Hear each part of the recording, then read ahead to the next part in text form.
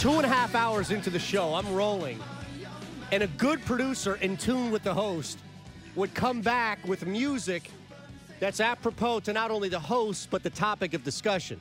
Well, what's wrong with this? And I get this crazy crap that I don't even know. I don't even know who this was. Not to say that it's not popular, not to say that it's not good. It's just not something that the people that listen to my show are accustomed to knowing that they're going to get coming out of the breaks. Maybe it's good to have, something different. Maybe it's good to upgrade your flip phone. Maybe it's good to get off your damn tablet and actually produce this program.